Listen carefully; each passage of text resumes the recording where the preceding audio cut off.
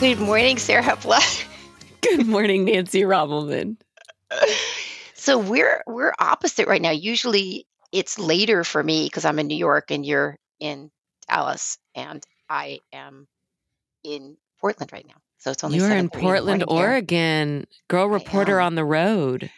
Oh man, have I been on the road? This has just been a crazy trip. I mean, just crazy.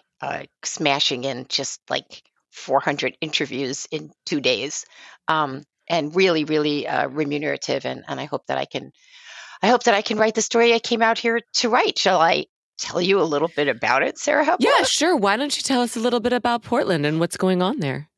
Yeah, so I think if it wasn't our last episode, it was the one before that. I started talking about the murder of a 36-year-old mother of six. Her name is Rachel Abraham.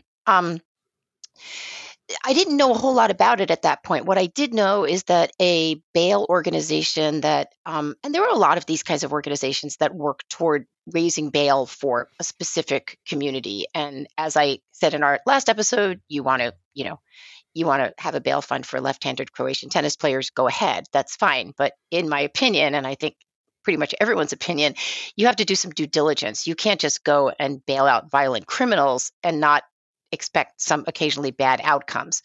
So there's something called the Portland Freedom Fund. It started in 2020 with the mission to provide bail for Black, Brown, and Indigenous people convicted of various crimes. I don't know if they had a particular slot. We're going to only bail you out for this, but they did bail out a guy who had thrown a Molotov cocktail at police. I know more about them now. When we talked about it last time, I thought, were this just some sort of podunk little thing? No, they've actually been around and had quite a lot of money. The bail that they provided for the guy that threw the Molotov cocktail, I believe, was north of $200,000, which is a lot of money. But he actually did wind up going to prison for 10 years, so that was not a good bet on their part.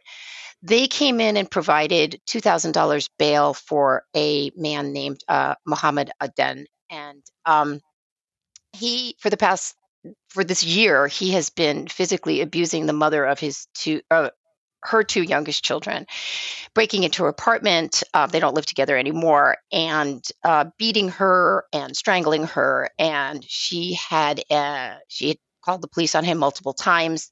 For the last time when he was arrested, he'd broken off his ankle monitor to go and attack her again.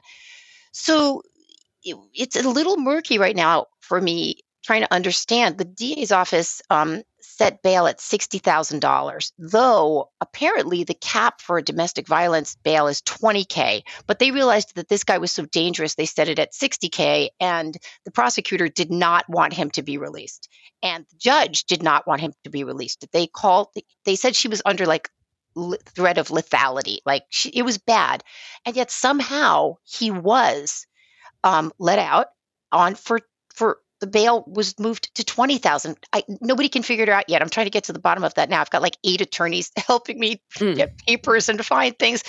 And so Portland Freedom Fund came in and they paid $2,000 because that's how bail works. It's 10%. And a week after he was let out, he went and he murdered her. So obviously, the Portland Freedom Fund is under some scrutiny here. They have not, as I predicted, backed down from their mission, though I did hear one of the board members on the radio saying, we basically pick who we're going to bail out based on word of mouth and sort of community people. And he admits that they needed to do a better job in this case. And I think everybody I've spoken to has said, bail, getting people out of jail for stupid things like you stole 3 pairs of jeans from Nordstrom's, or, maybe you have I don't know about DUI, but whatever, for things that are non-violent crimes. Yeah. Why are we sticking people in jail? Someone who has been multiply arrested for strangling and beating a woman. This is a violent felon, and he should not. There should be. I'm sorry. There should be zero opportunity for bail for violent crime. I'm sorry. Now, people are going to say, well, Nancy, who decides what violent crime is? It's well, you have to be smart. Anyway, Portland Freedom Fund did not do their due diligence, and she's dead. And I have been interviewing a number of people, including people that were close to her. It's been very moving. When you write about people that were murdered, which this is now oh, probably the fifth murder story I'm Mhm. walking into. It's an awesome responsibility. I mean, you are talking to people about something absolutely terrible. They are going to either A, not want to talk to you, and there have been some people that don't want to, or they're very fragile. And then they understand that you're trying to bring this person that has been robbed from them back. You're trying to tell this person's story, which is of course what I'm trying to Mhm. do. And so that's Can been moving. Yeah, can I go. ask a few questions? Yes. Has the press has there been a lot of coverage of this story? Yes. So there's a TV station here, KGW, that's done a magnificent job telling the story fully, or as fully as as they could at the time, like the day after. They Mhm. also did a deep data dive into Portland Freedom Fund. So apparently, in the state of Oregon, it may be sort of similar across the nation. The percentage of people that do not return to face trial after they've made bail is 7%. This kind of makes sense because, usually when you're getting bail, who's bailing you out? It's grandma, it's your brother, it's like people that that care about you, and it's their money on the line. Maybe they've, taken out a Right. second mortgage on their house. You're not going to just dip. But when you've got like strangers and I don't think it was Mr. Adon who went to Portland Freedom Fund. I think I'm trying to get to the bottom of how they got involved in his case. I don't know the answer to that yet. But in terms of Portland Freedom Fund, the number of people that they've bailed out that have not returned to face their court date, 39 of the 67 people they've bailed out have not returned. This is this is a horrible percentage. Okay. I'm Yeah. terrible at math, but what are you looking at, like 60%? Right. Um, and this kind of makes sense because you're glad to be bailed out, but you don't know these people. You go on and I've looked into a few of the cases. They go on to another state, they're committing more crimes. And, initially when this bail fund came out, I read about it in one particular paper here, the Portland Mercury, which is very, very, very progressive, alt weekly. They talked about how, like, it was so nice. They mailed out this young father of two.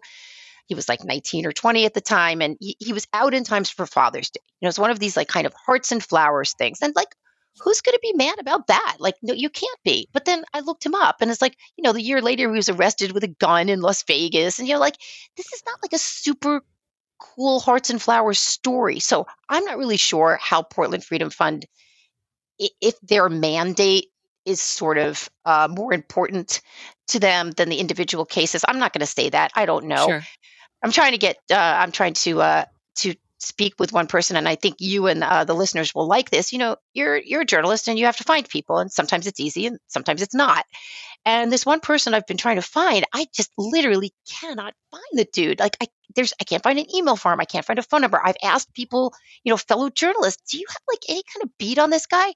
The only thing I was able to find was his home address. So I hand wrote a letter yesterday because I don't have a printer here with me in Portland. I hand wrote him a letter and delivered it to his house to his wife who was in the yard with their baby, Oh, wow. saying, could you give this to so and so? And he's got my information now, and maybe he'll call or email. But it's like, this is what you call shoe leather Yeah, reporting yeah, yeah, yeah. when you're going to people's houses. Okay, so you have more questions, lady? Well, I was going to say, what was it about this story that got you to go across the country and look into it? I mean, why this now? Well, gosh, boy, Sarah Heffley, you are an editor because I know. every publication, I try to tell this to the baby journalists who are like, I've got this great story about me sitting in my room. It's like, yeah. So anyway, your editor's going to say, why this story now? Why this story now is always. So why this story now is because people in Portland and other parts of the country will send me stories. They'll DM me about certain cases because they feel things are happening in Portland that they find upsetting or interesting or whatever. So this has been gathering. There's been sort of this gathering storm of stories. And I thought I kind of have to go out there. Then when this happened, I thought there are certain things here that are not making sense. And that's always why we walk into stories, right? It's like, Right. this doesn't make sense to me. So I want to see if I could try to make sense of it. So I came out here without I had one person that was maybe going to speak with me. I came out here not knowing. I think I may be writing it for a certain publication. I'm not going to go into what that is now. But I thought, even if it doesn't work out, or even if I can't get anybody to talk to me, I'm just going to go, because I think I wrote this to you or to somebody. It's like, if you show up, sometimes the story does too. It's like when I went to Ukraine. Mhm. Like, I didn't have a particular assignment, but I'm like, I'm going to show up, and it works out. You're there on site. So not only has it, but I have met so many interesting people this trip. I mean, so many who are very concerned for certain things that are going on in Portland, who really, really want to be part of taking a city that was on the ascent and then kind of doglegged into some maybe not great things, but are not, they either don't have the will or the skill or the support to change things, partly because maybe you've got the wrong people in there, partly because the system of government sort of makes it so that nothing can ever get done, but Mm. also because they've sort of pledged to these, if you want to call them very progressive kind of ideals, that are not working. I'll give you an example. So they decriminalize drugs, and I don't have a problem with decriminalizing drugs. I think they should be decriminalized. So what's happened to the streets of Portland? I had some videos up on Twitter.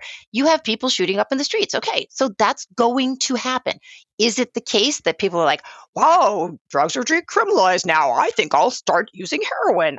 Probably not. Right. It's probably the case that people that used to shoot up in an alley or at home, most addicts are found who overdose. They're found dead inside their homes, because we're not allowed to do it in the streets, right? So now they're in the streets.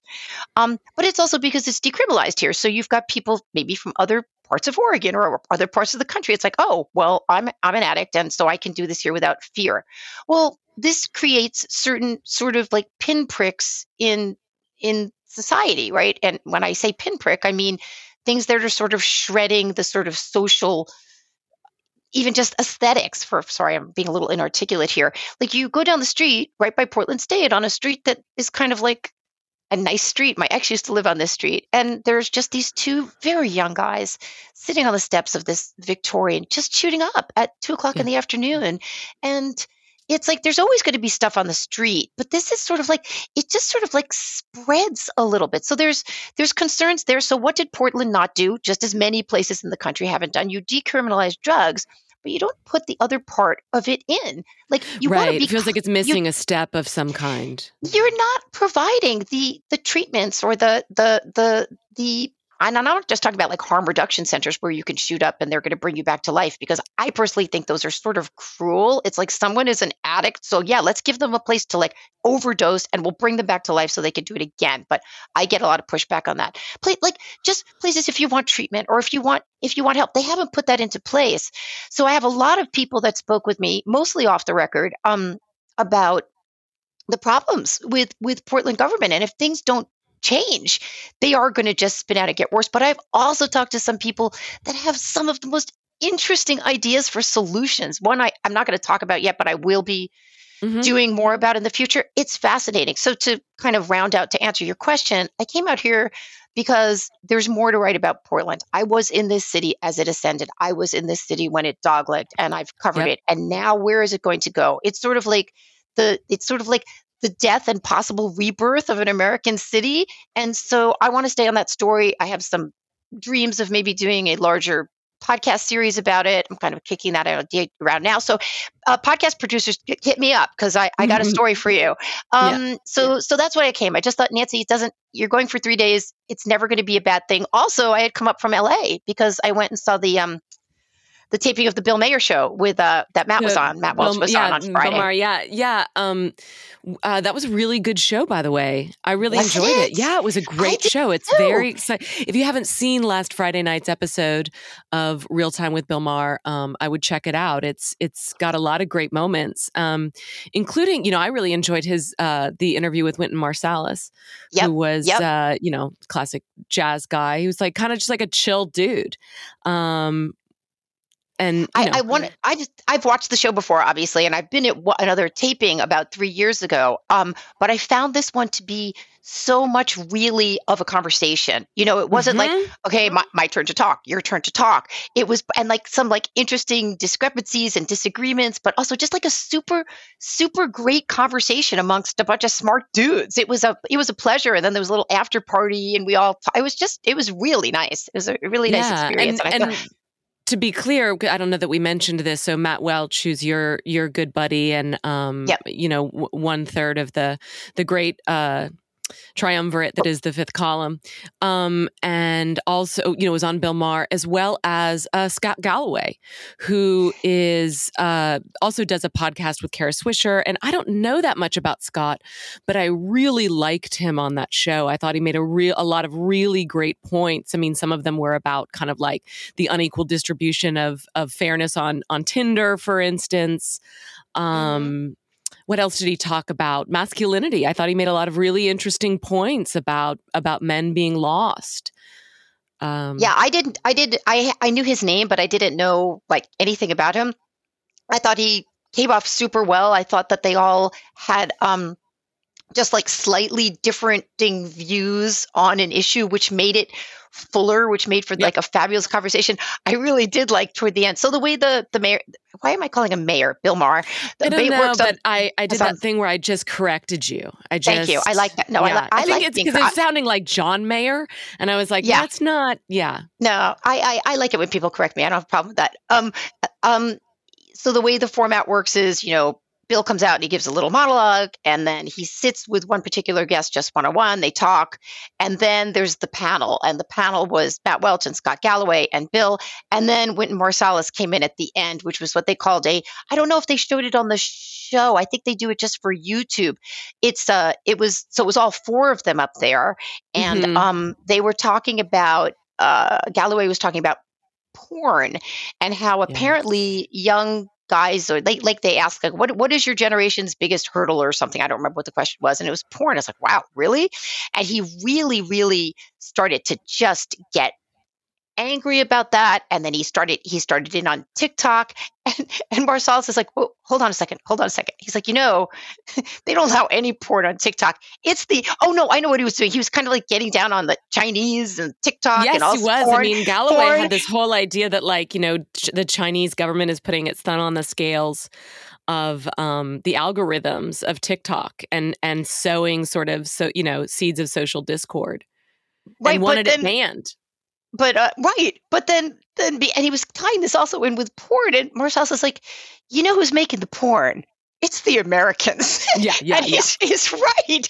Anyway, it was a fun night, and LA was there. I was there like literally for the blink of an eye, and then I came up here. So yeah, this is my West Coast swing. Heading back to the city today. Get back at midnight, and then tomorrow. The woman who took me in Ukraine when I literally, I didn't know where I was staying or going or anything. I got off a transport train at 2 a.m. in Lviv and was met by, oh my God, it's a whole story. By this woman's husband. I'd been texting, and anyway, she's coming with her two daughters, 10 and 15, tomorrow to stay with me for about 6 days. She got out of the country. Her husband's been kind of begging her to leave with the children. And so she did. Then she'll be in Florida for about 2 months, I guess, with a Ukrainian family. And so she's going to see me. I'll show her the city. So that has been my week. Well, while you were doing valuable reporting in Portland, I was doing very hard-hitting shoe leather reporting by watching the Emmys. That was last night? That was last night, yes. Yes. Tell me about the Emmys. And I also want to know if by any chance, because I want to know, if Reservation Dogs was at all part of the show? To my knowledge, I mean, I felt like they were shut out, I didn't see any nominations at all. Okay. Emmys are TV, right? That you got it. Yeah. Nancy Rommelman, the expert on the Emmys. You can see by that, she'll be holding forth quite deeply about what this means to our culture, why the Emmys matter. Yes. First question, the Emmys are about television. I used to be such an award show junkie, which is is one of my great guilty pleasures growing up. I think just growing up, I didn't have a lot going on, and that thing just kind of like sunk its hooks into me. I loved this idea of kind of like Hollywood's big night. Obviously, Oscars was the big thing, but I loved the Emmys, and I knew everything that was going on. I was super invested in it. I haven't watched this show in several years. But I watched it last night. I was curious. They'd come back from a couple years of COVID and they were having their first big thing. And I thought, I'd be curious about it. I don't want to stay here too long because I think if your first thought is, gosh, do the Emmys really matter? I think the obvious answer to that is no. Like a really like super mediocre award show. There were things that were really fun about it. There were some cool moments, but in general, I think it was like it's another entry into this like not terrible but not that interesting night of television. If it's there to celebrate television, it's not really bringing out the best parts of that. Kenan Thompson was the host. I love him. Was he good? He is great, but I'll tell you what, not a great host. I think he plays off other people. I think he's not so much a solo act. Okay. I would actually like to sign a petition to ask Ricky Gervais to host all award shows from now on. I just think he's so great. I mean, just so unexpected.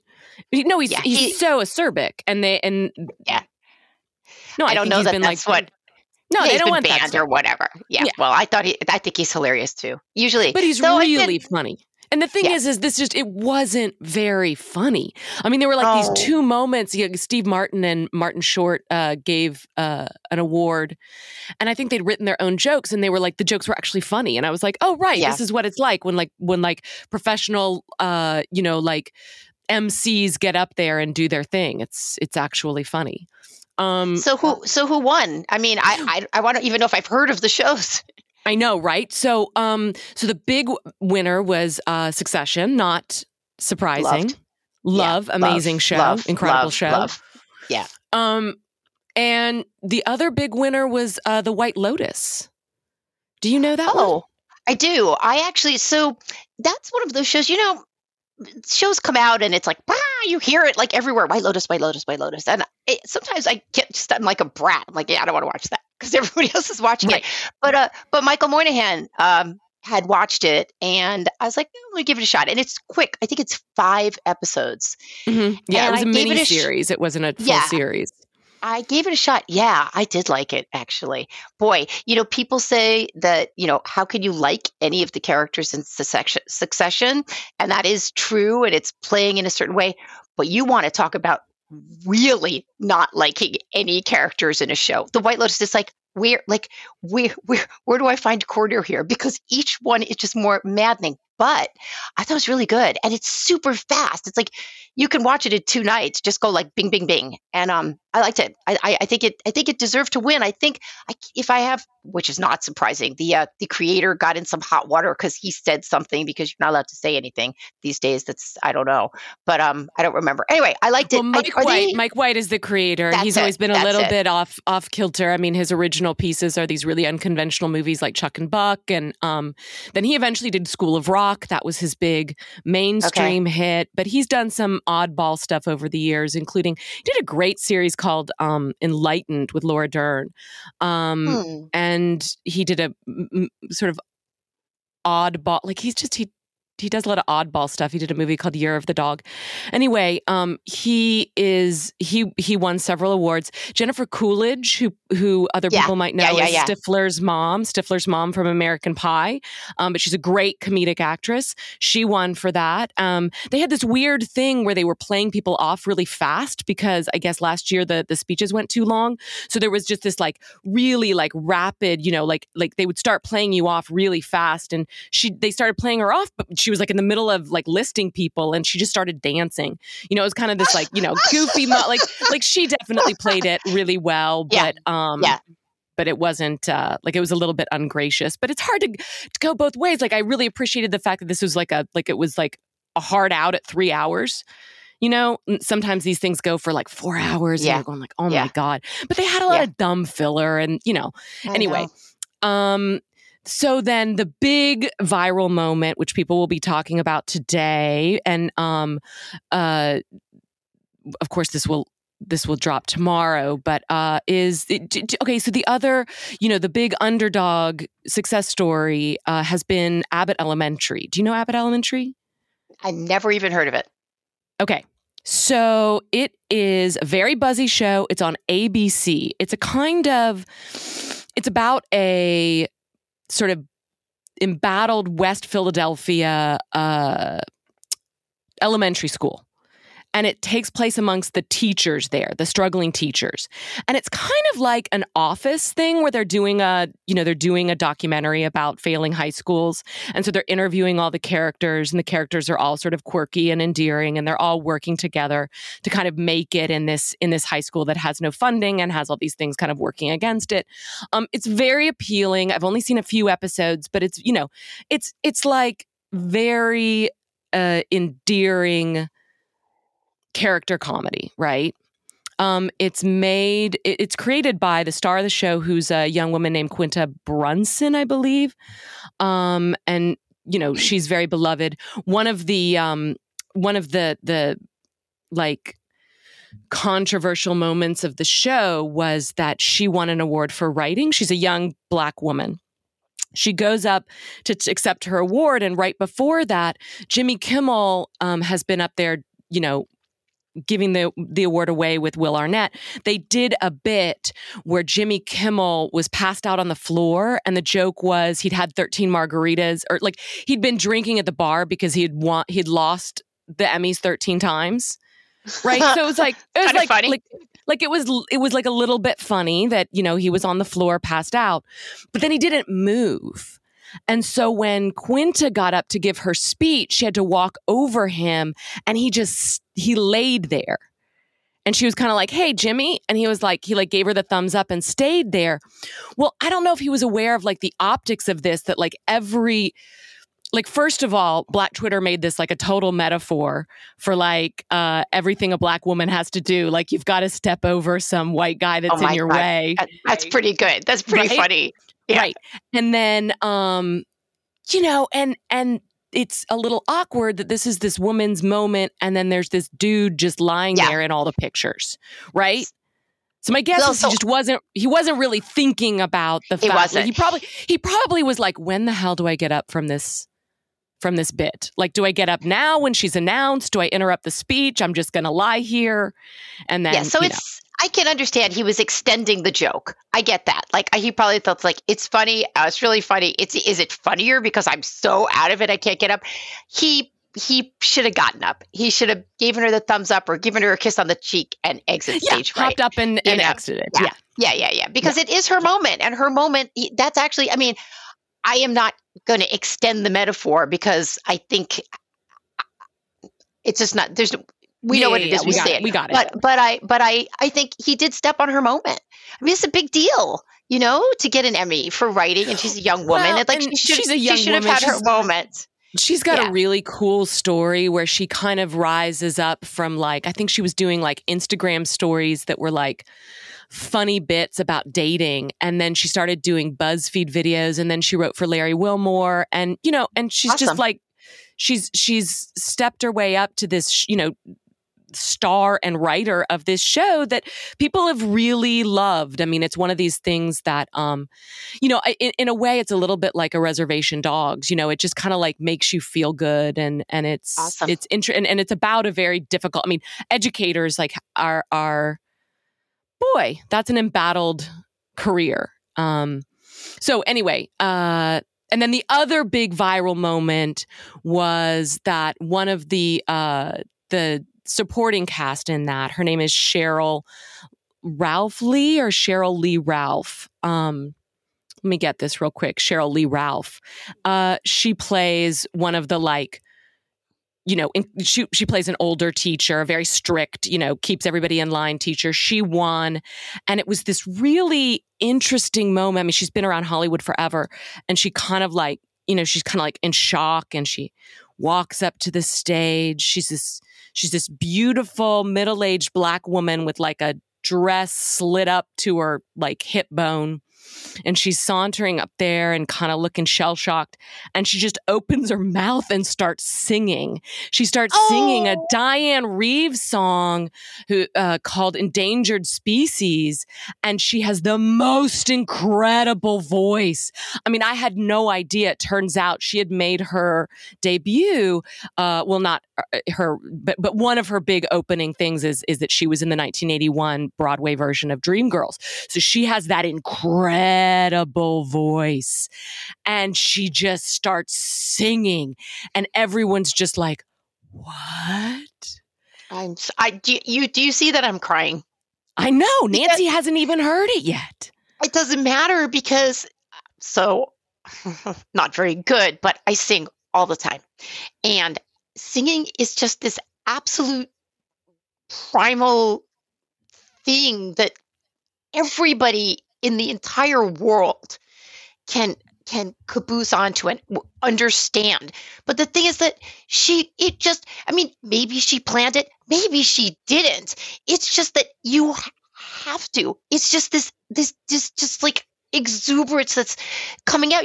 I occasionally eat something so delicious and then I start singing because it's so unbelievably delicious. And she did that. I love this. I love it. Well, so like I am a musical nerd. I don't watch musicals that much anymore, but when I was growing up, I really did love them very deeply. Dreamgirls is actually, I adore the musical Dreamgirls. And, I love this idea. It's a very silly one and it's been made, endless fun of, but this idea that there are moments that are so emotional that they are beyond words, right? That's right. And so they have to be expressed in song. So when she did this, and I, to my memory, I've never seen anybody do this in an acceptance speech, and I've been watching these for many years. So she sings this song. It's a 1993, like, soul jazz song. I didn't really know it. But the lyrics are, I am an endangered species, but I sing no victim song. I'm a woman, I'm an artist, and I know where my voice belongs.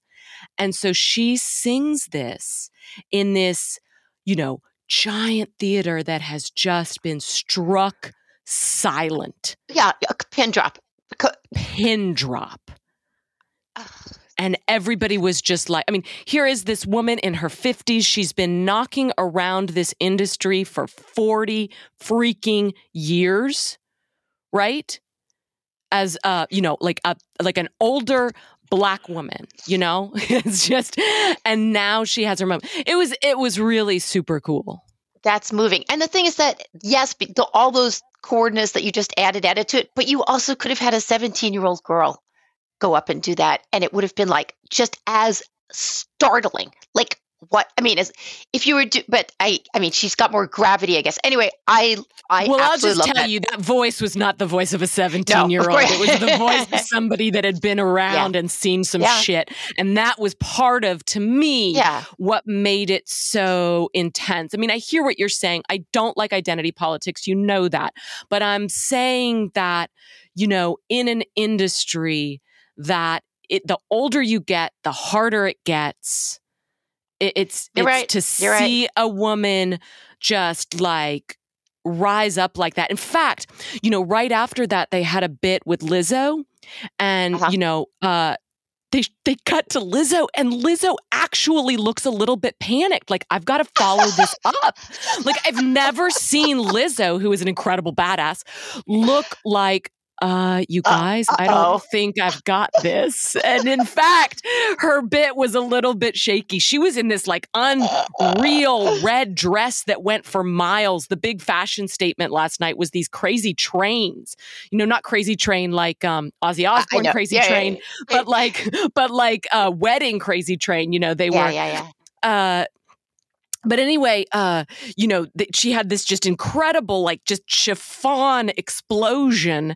And, that she was just sort of like, hi, okay, so, and it was so weird because she seemed really young and she seemed, anyway, I'm a big Lizzo fan. So, All and right. I think she's accustomed to stealing the show. So that was like a little bit of an off Good. moment for her. But yes, exactly. And then she Great. she won for her reality show and made a very moving speech.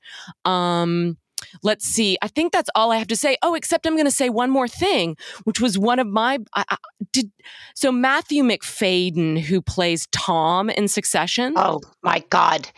Oh my God! Right? He's unbelievable. He's unbelievable. He's the best. I just like. And he gets up to accept his award, and he's British. Oh, you didn't know that? I did know that. I didn't know that. I've seen him an idiot. I've seen him in some British historical show. Yeah. God, I felt like an idiot. I don't know how I missed that. And he had this really lovely British accent. So, yeah. Yeah, he's great. Anyway, if you haven't watched Succession, go watch it. Oh my God, if you haven't watched Succession. Yeah. Oh. Yeah. Well, a lot of people say, so this is what I hear about Succession often, and I really understand it because I actually had this problem. People will say, I just didn't want to spend time with people that were that awful. And I do get that because there's a lot of terrible characters in that show. And I honestly dropped it for a little bit for that reason. I did the same. I started watching it because it started when I was still living in Portland. And I think I said to my husband, I was like, you want to check this out? I think we watched a few episodes. And then, I don't know, between moving and pandemic and all this, and then I dropped it. And I was like, people were talking about it the second season. Talk. Like, all right, let me go back. And then I was like, and maybe it even gets better. I don't know. Meaning but it's just so shocking. Everything is so shocking in that show. You're just like, what? I think it gets better in its second season. And to me, it's just like this incredible combination of like, I don't know, it's like Arrested Development meets The West Wing meets Game of Thrones. I mean, it's just... Yeah, it's just mercenary. It's firing on all cylinders and it's so good. Everything about it is so good and it's genuinely funny. Genuinely funny. The other thing I'm going to say that was my big takeaway, I had to watch commercials during this because it was streaming on the Peacock. And so, you couldn't DVR it. So I had to watch commercials. And I saw this one commercial 3 times. I wasn't even aware that this commercial existed. I wonder if you do. It's the commercial that says, I'm a woman pooping on TV. Wait. Okay. Continue, and then I'm going to see if I can something that's like pinging in the back of my brain. I think I've seen it. Well, it was not new. So, like the first time I saw it, I was like doing something else, and then I'm just like, wait. What? Wait, she's pooping in her pants? What's it for? Diapers? What? No, it's for hold on, I've suddenly forgotten this, but it's probiotics. It's for Garden of Life probiotics. And it has a series of women of different ages, like in their bathroom or sitting on the toilet. And then, this woman looks at the camera and she says, I'm a woman pooping on TV. And I was like, this is like, this totally looks like some sort of Saturday Night Live sketch. Completely. Yeah, but I mean, it's real. And then apparently it came out in 2021, but I never watched commercials. So I just, I don't know. It was one of those moments where I was like, I don't know if the authenticity thing has gone a little bit far, guys. I don't need to see this. Okay. I've not seen this at all. So question, I don't think I'm ever going to see it, but who knows? Maybe I will. It's going to sound so weird. Is the ad actually beautiful? Is it interesting? No. So it's not. No, so basically, it looks like a tampon commercial, or not. No, well, no, those have like beautiful fields and stuff like that. It's very like a household cleaner or something like that. It's what normally you would see these women, saying like, and I use Spray Pam or whatever, but instead they're like, I poop, and pooping is power. And pooping is power. What the fuck? Pooping is power. What is that? The tagline? Pooping. There is was a power? line. Pooping is power. What? honestly, it's one of the less enticing empowerment messages I've heard. It reminded me of a piece I read years ago. This is not I'm true. trying to remember where it was. I think it was Jezebel, and it was like the real where we really need to lean in is pooping at work. It was this whole thing about how women don't poop at work, and we need to start Who doing wants that. to poop at work? Nobody wants to poop I don't at know. work. Nobody wants to poop when anyone else is around. Nobody does. When my daughter was 2, she went with her brother, her half brother, and her dad to Oklahoma. Okay, she's 2. When you have a 2-year-old, you're kind of like monitoring when they're going to the bathroom. Like not overly, but you're kind of aware because you're a kid. You're trying to. So they get back. They've been gone for 4 days, and her brother says to me and her dad, she hasn't pooped in 4 days. 4 days, and she's 2 because she wasn't home feeling comfortable, and then she sat on the toilet and made like a 3-foot long poop. I mean, at 2, okay, this is a private thing. I will say, just as a twist on there's this, actually like an adaptation that you don't poop when you're traveling because you're not as safe. Like there is something in the body about that. Yeah, actually, that, and I've also read that if you're in an emergency situation and you're going to give birth, but like this terrible emergency happens, your body will like shut it down. Like, can't do this right now. It's too dangerous. I gotta like evacuated. Not. What do you mean? I mean like everything goes. Well, fear does that, I think, for like pooping, but yeah. I'm talking about like giving birth. Like you're about to go into labor and have this baby, but if there's some like weird emergency, the body will shut it down for a little while and say, no, not the best moment.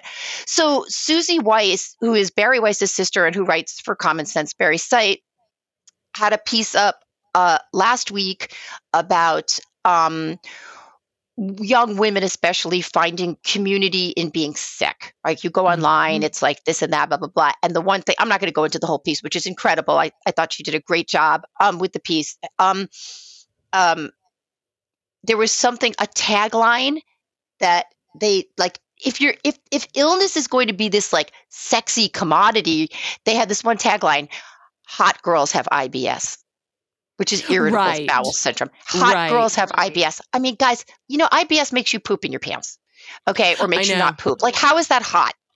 Well, pooping is not hot. So I appreciate some of this because there's been so much shame around regular body functions, right? And there's been an attempt to push back on that. Okay, books like Everybody Poops. There's been like a bestseller, which is adorable. Kids. Yeah, it's a little kid's book. It's great. You should get it if you've got a little kid in your life. It's adorable. Yeah. Yeah. And it's true, and there's no need to feel shame about it. But I'm going to say we've gone into overcorrection mode here. Yep. I don't need to see pooping is power on the television, and I don't want to. I don't want to hear about your. You know what's funny? I remember talking to my daughter about something. I don't know how we got on the pooping conversation, and she's like, "Well, she was saying something." I was like, "Are you saying like you and your friends, like girlfriends, talk about like pooping?" And she's like, "Oh yeah, we do." I was like, "Really?" I was like, "Really?" Yeah, they're like very. Oh, and she looked at me like, "Oh, Mom, you're such a prude." I mean, it's not that I would like never talk about it, but like, there's just a lot of other things to talk about that just doesn't strike me as something we need to talk a whole lot about. Yeah, it's never really come up. I mean, I don't know. Maybe this is generational. They're all in the post shame. Yeah, they're post shame. I mean, not that pooping is shameful. Everybody does it. So it's a little bit shameful. It's a little bit shameful. Even Gwyneth Paltrow poops. Yeah, that's all I'm going to say. So, we were going to talk about another little story, weren't we?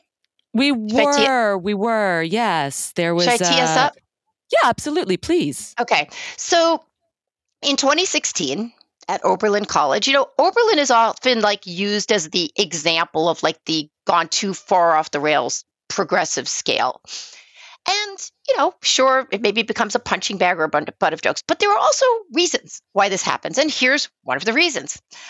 In 2016, 3 Oberlin students, walked into a local bakery and like delicatessen called Gibson's that has apparently been around for something like 100 years. It's a Yeah. family-owned business, right?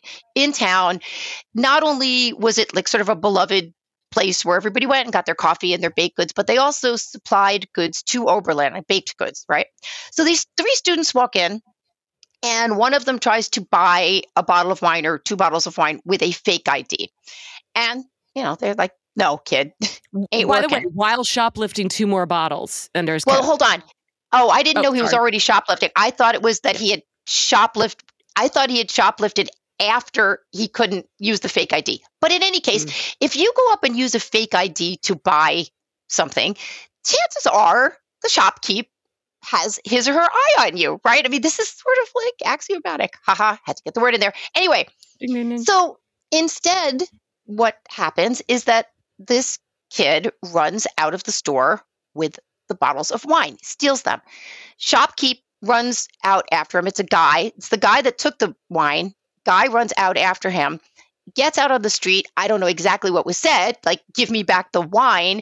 But the guy's two friends, two other students, there's an altercation on the street. I think it gets kind of handsy, right? Yeah, when the Scuffle. police show scuffle. up, Right. the shopkeep is on the ground getting punched. Right. You So know. they're arrested. The kids are arrested, right? And none of this would be a story at all, except that the kids were Black. And what happens, I did hear someone told me, were you the one that told me that when the one kid, the guy who had taken the wine, because his friends hadn't stolen anything, I don't believe, and they were girls, gets to the back of the cop car, he starts to cry. And the cops are like, what's going on, dude? And he's like, I'm going to be killed. You're going to kill me. This is out. Someone told me, I don't know if this actually happened, but the kid was so frightened, or was saying that he was frightened about police brutality, that he was going to be injured. Well, he wasn't injured. So I'm just going to cut a little bit to the chase of what happened with the kids, because then I'm going to put them to the side, because they're actually the least important part of this story. They all did eventually plead guilty to whatever they did. Okay.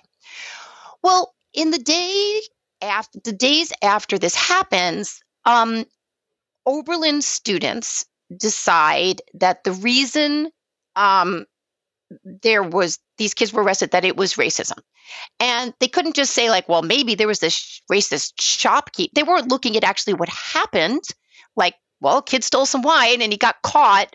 They were saying, well, the reason he got caught is because he was being targeted, because this guy was a racist. And not only is he a racist, but Gibson's Bakery is a racist. Because you see, you can't just win your argument by taking one little part of it. You're just going to sort of like take the brush and paint the whole thing. Well, okay, students want to do this. They want to misread it. They hear this thing they don't really know anything about.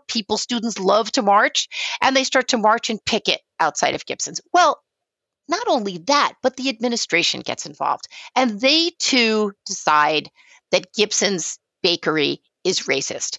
And I guess it's a school administrator named Meredith Raimondo. She takes part in the protest, distributing pamphlets alleging racism on the part of the bakery. What follows on the heels of this? Obviously, the bakery is upset. This is a small family business. They're trying to explain what happened. The kids are pleading guilty. It's like, we've been here for 100 years. You know us. We supply your baked goods. Oh, no, you don't anymore. They cancel. Oberlin cancels their contract with Gibson's. I know something about this kind of story, when these stories, they set fire, and people are now going to not only hit you in terms of your reputation, they are going to hit you in the pocketbook, and they are going to make it hard for you to survive, because whether they understand that this is going to happen or not, this is what happens when you get this sort of ball rolling. So Gibson's takes Oberlin to court at a certain point. And I don't know, do you know the whole genesis of what happened? I'm looking here right now. A jury found that the college had defamed the owner of Gibson's Bakery and his family, and awarded them $44 million. I'm reading this off of Wikipedia. When the school appealed, the court required it to post a bond while the process continued. In 2022, the Ninth Ohio District Court of Appeals unanimously upheld the 2019 verdict and found that the college had defamed, inflicted distress, and illegally interfered with Gibson's Bakery, and required the college to pay $25 million in total damages. up until very recently, the college refused to pay. They're just like, no, we're not. We're not paying it. So again, on Barry Weiss's site, the wife of the Gibson's owner, I believe the younger ones, this is a family business. Yeah, her name is Lorna Gibson. She wrote a piece for Barry, I think it's about 2 weeks ago, talking about what had transpired. They still were not getting awarded the money. But she also talked about the fact that her father-in-law, who was like ancient, was trying to live long enough to see justice done. He didn't. Oh, but what else was happening at the same time? Her husband had cancer. Yeah. Terminal and cancer. He died as well.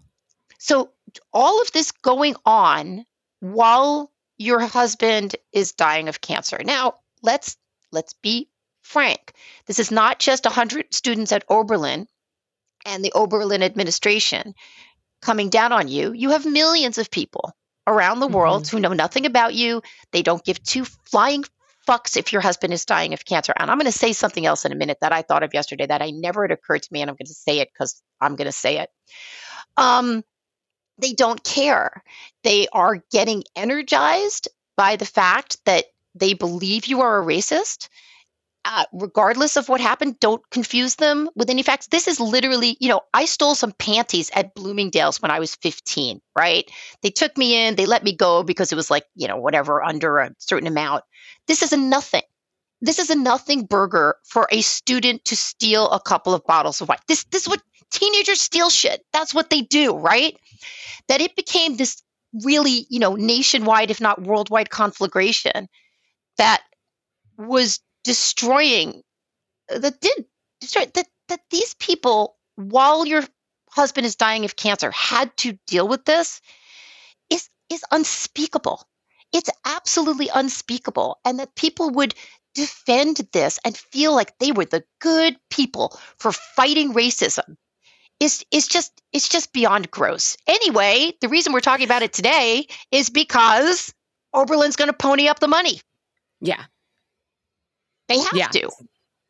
They have to. So there was a piece in the New York Times that talked about that. One of the things that really, there's a couple things that the college does here. And remember, it's not the kids that are getting slapped with this. It's the college for basically going along with these protests. One thing we didn't mention is this incident took place the day after Trump's election.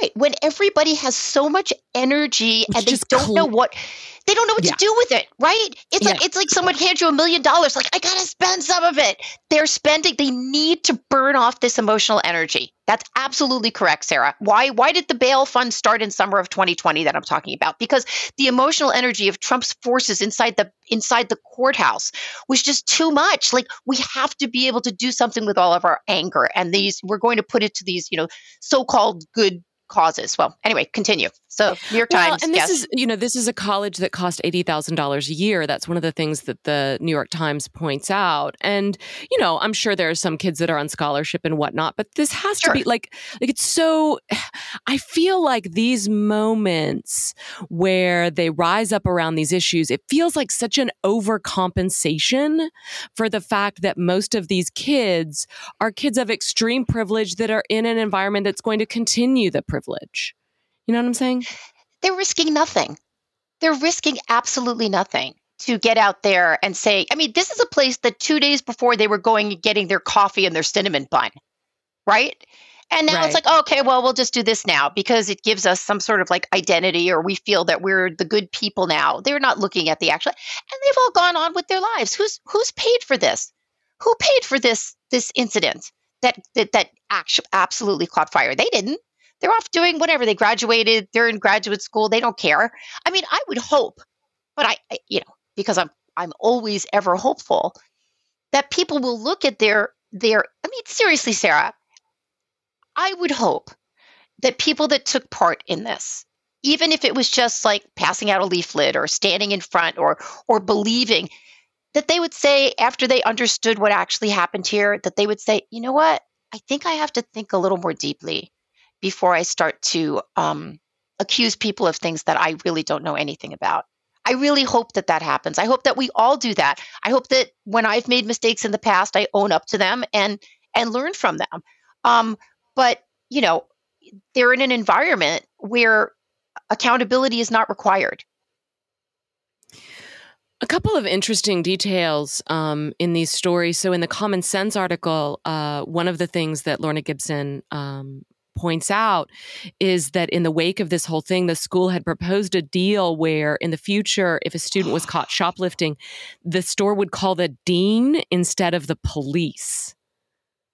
This is incredible. That is so wild to me. And it's a really interesting extension of the logic that started to surround like sexual assault cases where the school is going to handle it instead of the police. And it's this whole thing where, it used to be that we didn't want the college adjudicating stuff that happened off campus when we were kids. Like when I was in college, like you never wanted the college to deal with that. And now there's this push to have the college deal with all of it. Like they are the parents. There are like call your parents instead of calling, the authorities. How many times in the past 3 years have you heard the word privilege? Would you guess? 10,000? So these places like Oberlin are where they're shouting the loudest about privilege, whether it's white privilege or male privilege or whatever privilege you want to say. And yet they want a special privilege when it comes to crime. Like, I know that, Townie in Oberlin is not allowed to steal and he's going to go to jail. But me over in dorm C, I should have the privilege of not being arrested. I mean, it's insane. And I guess what I was saying earlier is, I think that's why there is the vociferousness of the protests here is a kind of deflection of that, I think. So the other detail that was interesting in the New York Times piece is that the college had criticized the bakery's, quote, archaic chase and detain policy regarding suspected shoplifters, and said it was the catalyst for the protests. And I was just like, I'm sorry, if somebody shoplifts 2 bottles of wine, what are you supposed to do? Yeah, and then they were like, and he was skilled in martial arts. It's like, well, okay, so what? Maybe the guy that was running was skilled in knitting. Who the fuck cares? You steal, that is against the law. That's period. That's not archaic. I mean, this is the extension of like, well, looting is good. Like, no, it's not good. It's not. Who's it good for? Who is looting good for? Looting is not good for anybody. Okay, it's not good for the business. It's not good for the people that are stealing because they are now expect that, well, I could just do this whenever I want. Nobody's going to like do anything to me. It's fine. It's the knots that people are tying themselves in to make things that are not good look good for certain people is ridiculous. It's ridiculous. As long as theft is still against the law, it will be a crime for anyone. I mean, not if like, okay, my daughter walked out with a nail polish of when she was like 8 years old from a Save-On. And I was like, where did you get that? And she took it because I made her walk back in and give it to the clerk who could have given 2 shits. She's like, oh, whatever. But we don't steal. So, yeah. Anyway. I like to go to the New York Times readers' comments because I often find that they're very illuminating. I actually think that's one of the better comment sections. If you go to readers' picks on New York Times, they're smart. Yeah, and this was one of those stories where just like there were so many people saying something like, I'll quote to you what this is. I'm a lifelong Democrat, as anti-Trump as they get. I have friends who went to Oberlin, and it's hard for me not to respond to their Facebook posts. They're constantly looking for something to protest, something to be offended by, some situation to blow out of proportion. If I try to talk sense into them, I'll be attacked and called names by their friends, so I don't bother. But if this is how I feel as someone who is on the same half of the political spectrum as them, imagine how red America feels about this. And that's right. Always what I think when I see these stories. I mean, if they're bugging me and I'm somebody that's been on your side, like what is going on they the other side? Helping. And there's just comment after comment like that about this story. And the people at Oberlin and, some of the situations that are happening here in Portland, they'll tell you, well, we're building a better world. I'm like, show me proof of that. Show me proof. Show me the data that you're building a better world. Well, some of the arguments will be, well, and this is definitely the case with the bail fund I'm talking about. It's like, well, historically, these people have not been able to, they haven't had the sort of financial wherewithal to bail themselves out, maybe. And so they sat in prison for like these stupid offenses that they shouldn't. And I'm like, this is absolutely true. Everything you are saying is absolutely true. But if we're going to do better moving forward, you have to practice due diligence, not just like this person gets out because, we feel that this is the person that should be allowed to steal or commit violent crime. It's shutting up now. Not only am I shutting up, but I thought better about saying what I was going to say because it's going to get me in trouble. I will just say, and this actually holds true across the board for everything. I mean, I think we talked about it once. Like, remember when you were a baby writer and you would like send an email pitch and you wouldn't hear back and you're like, oh my God, this person hates me, or I was terrible. I did a terrible job. You don't know what's happening in that person's life. You don't know if their wife is sick. You don't know. I was actually trying to get in touch with someone here, someone who's high up in the government, and he hadn't responded to me. And I was like, well, okay. And he did. He's like, sorry, I'm on my honeymoon. Okay, like you don't know what's happening. The people who did this at Gibson's did not. I hope to Christ they did not know that that guy was dying of cancer. I'm sure they didn't. I'm sure they had no idea, nor did they even care. They were just stuck in their own story about dismantling the system. And, I think there's just a kind of bloodlust, especially at that time. That's why I just wanted to make a note about when this happened. I just think there was a lot of ambient rage. It found this place, and it's a damn shame. It's really, really sad. I will just say one thing. I won't go into the whole backstory, but when all that stuff happened to my husband's business and our family, my ex was dying of cancer. And I'm sorry, but some of the people that were like very instrumental in this, they knew that. And I thought, like, so your desire is just more important. Your mission is just more important. That's just, I just don't get it. I don't get it. Well, kids are kids, like college kids are college kids, right? But I think the thing that has been a little bit unconscionable in this stuff sometimes is the ways that the administrators play along with it. And I understand that they're caught between wanting to look supportive to certain causes of racial justice, and probably colleges have not been so great about, things like diversity in the past and accommodating different students. I mean, I get that, and all of that is true. But when, there have certainly been times when administrators have way gone over where they should be. And, this is the lawyer in this case, had a quote in the New York Times piece that the message to other colleges is to have the intestinal fortitude to be the adult in the room. And Absolutely. That is something that we haven't always seen. And, maybe we'll start seeing maybe not colleges standing up against the students, but not necessarily joining in with them. And you've had college administrators, and I may be getting this wrong. One was at the University of Chicago. I believe one was at Bard. Bard is an incredibly liberal school. Yeah. Just saying, we're going to have free speech. No, we are going to invite people that might be provocative to you. Maybe you're right. I mean, what you assume about these people. Maybe you're wrong. Why don't you? First of all, they have to have the intestinal fortitude, but they're also saying to the kids, you have the intestinal fortitude. And you know how you get better at things? You get better at things by facing them and by not just like knocking them down or saying, I can't do that. That's going to be too upsetting to me. No, we can't have Steve Bannon at the New Yorker Festival of Ideas because that's going to be too upsetting to someone in the audience. Well, why don't you give it a shot? Why don't you go and listen, and then you can actually support your argument that you think this guy is a blowhard or whatever, or just be entertained because he is kind of an entertaining character, even if you think he's, off his nut.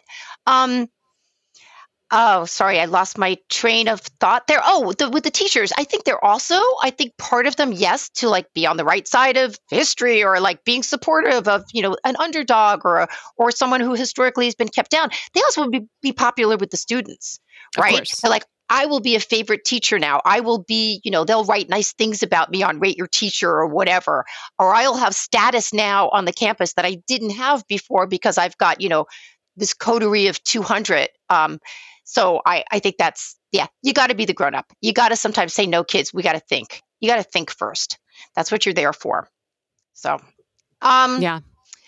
so I'm wondering, we're not really up against our time. I'm not sure we have to get to this part of the show, but the first thing I will ask you is the name of this podcast, Madame. Madame. The name of this podcast is Smoke 'em If You Got 'em.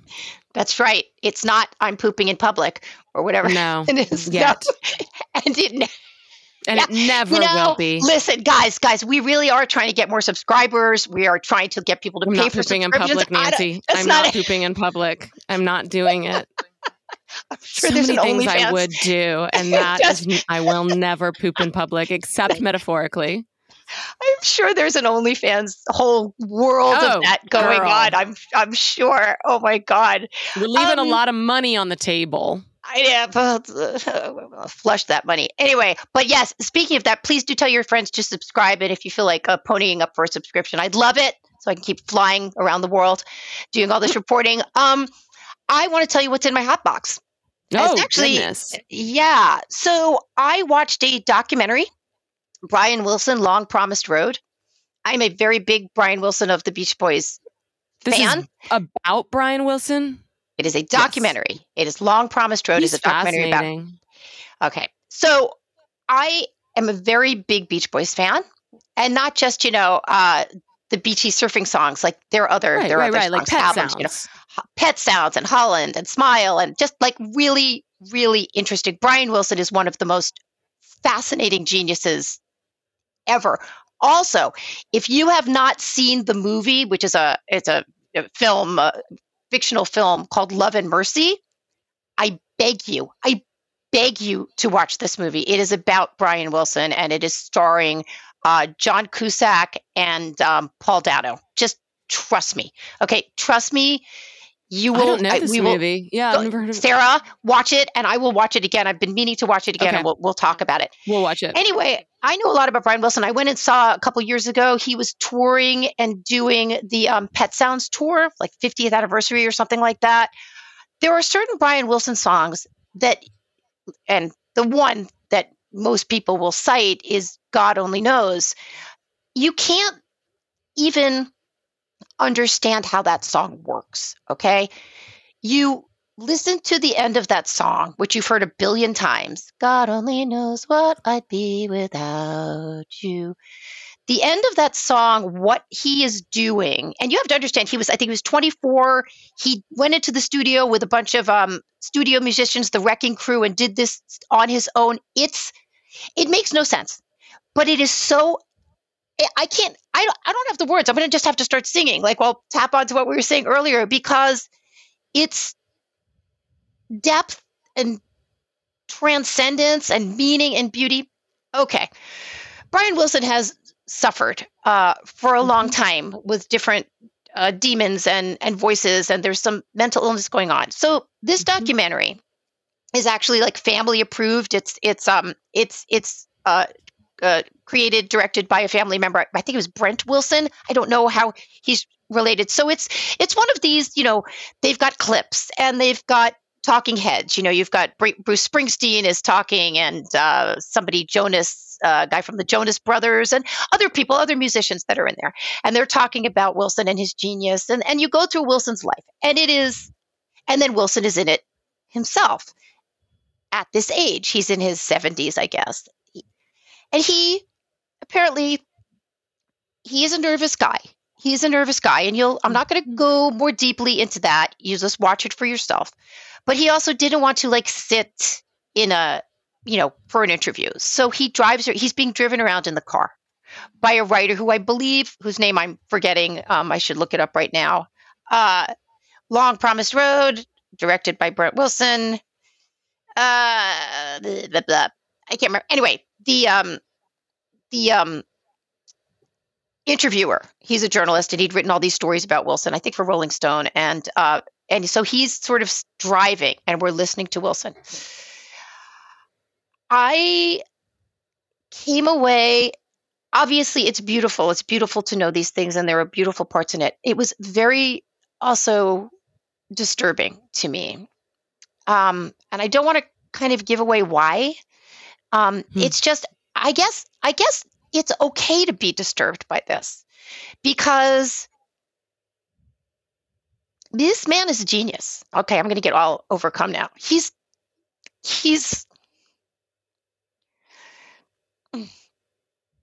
in a category of things that we can't even like touch. It's like almost like this person that's living on some astral plane, and he keeps bringing it back for us. But it's also really hard to watch. It's difficult. And it was also because I've been working so much, and then I'm really tired at night sometimes. Then I wake up in the middle of the night, so I finish watching it like 2:30 in the morning, not last night, but the night before. So it's like me alone in this room and watching this. It was just hard.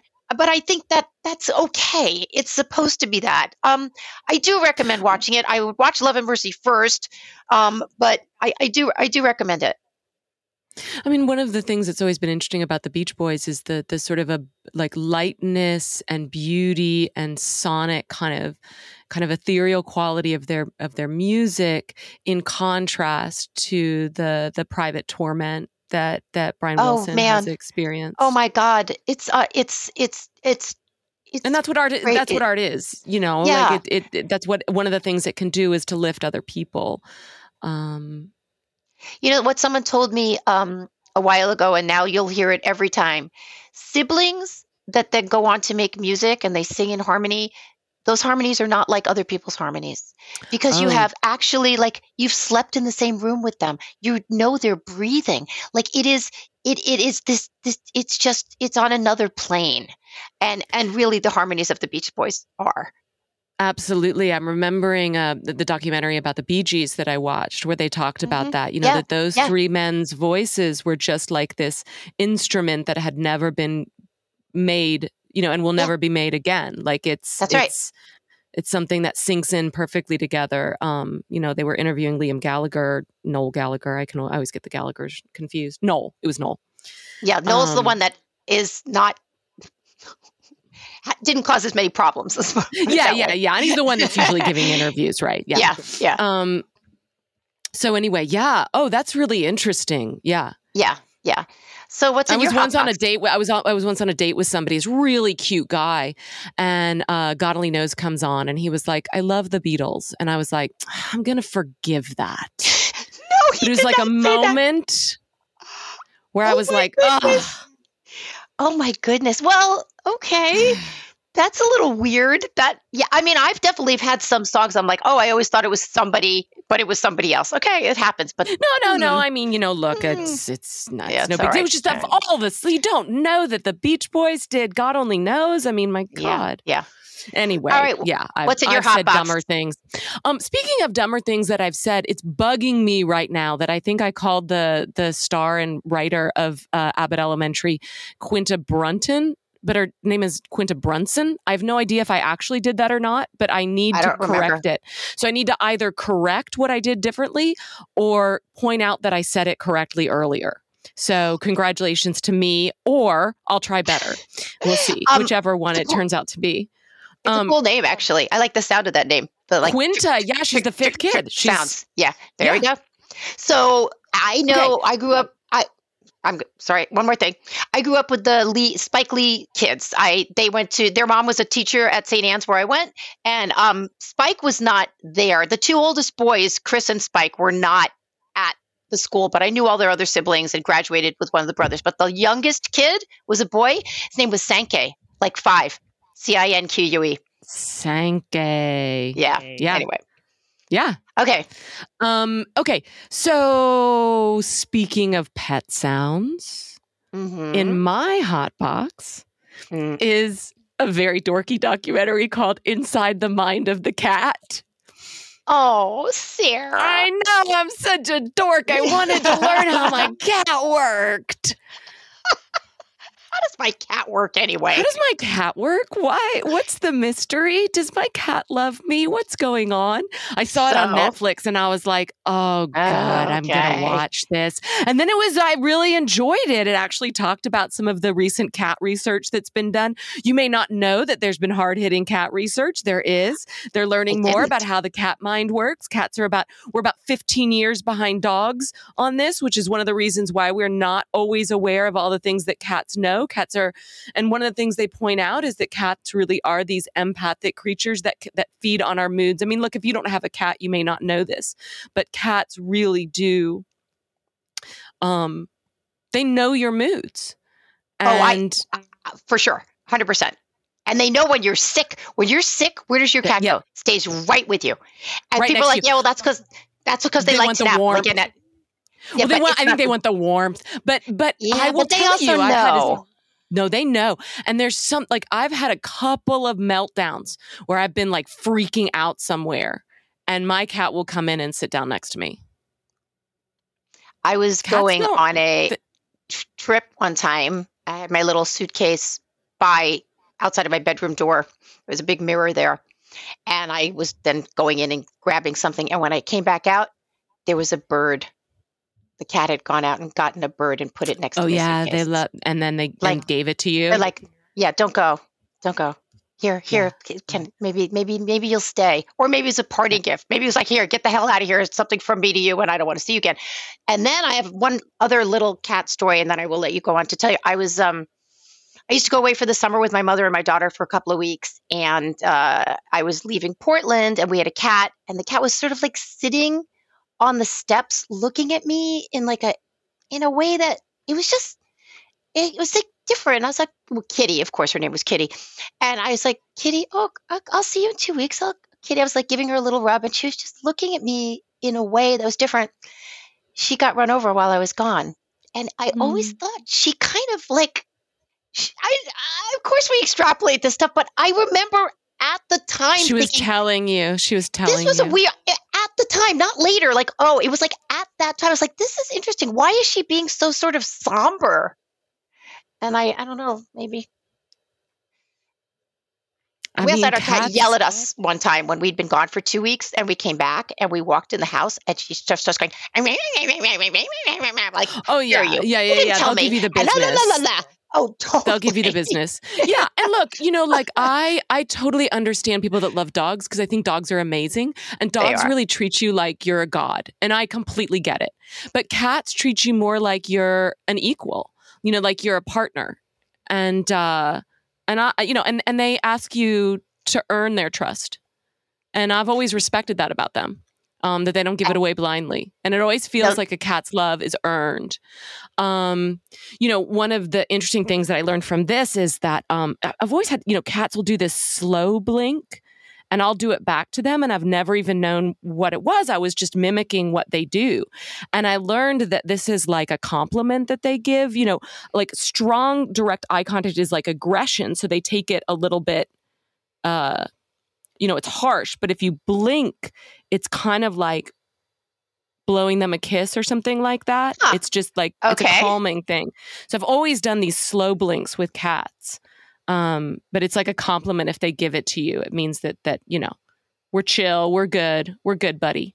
And they also have found that there's these cultural differences between Japanese cats and U.S. cats, that U.S. cats are a little bit more independent and a little bit more able to interact with people, probably because in Japan, a lot of people don't have people interact with them because they live in their apartments and people don't come over. They don't entertain in the house. So the cats are a little bit more nervous. So it's interesting that we're changing cats. How we interact with them. And there's an amazing, like one of the best parts of this is like these two women from the Ukraine named the Savitskys, and they do these tricks with cats. They've trained cats to do stuff like, go upside down, kind kind of Spider-Manning along these ropes and jumping from things and jumping through hoops, and it's actually really great. I'm a sucker for cat tricks, so yeah, I had to love that stuff. So yeah, if you like cats, you're looking. I mean, this is not going to be on the Emmys next year, but it was just a fun little hour talking about cats and the mysteries of them, and I enjoyed it. So one thing that's coming up, I sent to you a little thing about it yesterday. I mean, I'm sure we'll talk about it before it happens, but on September 18th, there is the U.S. premiere of PBS, The U.S. and the Holocaust. And it is I think it's like a Ken Burns joint. Ken Burns, Lynn Novick, and Sarah Botstein. And that looks like, that's interesting. That's coming up on the 18th. So you can put that on your calendars. I'm going to be checking that out. And also, yeah, Don't Worry, Darling will be coming out later this month. And also, Blonde, which I'm very curious about. So Blonde is the new movie about Marilyn Monroe, based on the Joyce Carol Oates novel that's starring Anna de Armas. Yeah, that kind of looks at the dark side of her career. I'm very interested in that. Is Anna de Armas the one that was in Ozark? Who's Anna? The one that's starred as the also as the fake Russian heiress. I don't know who the actress is.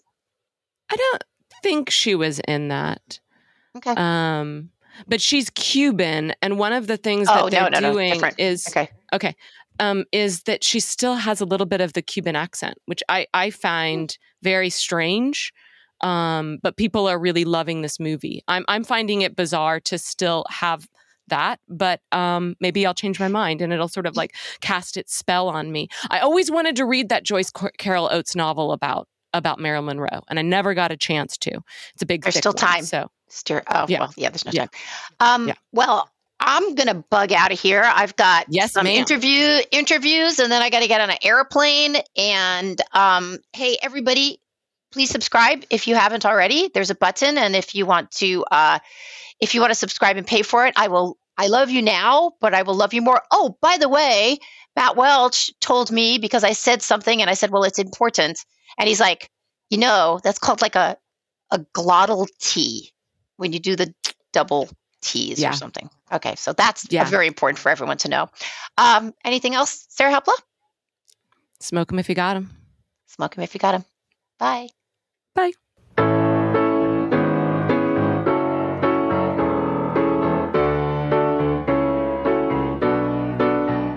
I was sitting in a crummy movie with my hands on my chin. Oh, the violence that occurred seemed like we never win. Love and mercy, that's what you need tonight. So, love and mercy to you and your friends tonight. I was lying in my room and the news came on TV. A lot of people out there hurting, and it really scares me. Love and mercy, that's what you need tonight. So, love and mercy to you and your friends tonight. I was standing in a bar and watching all the people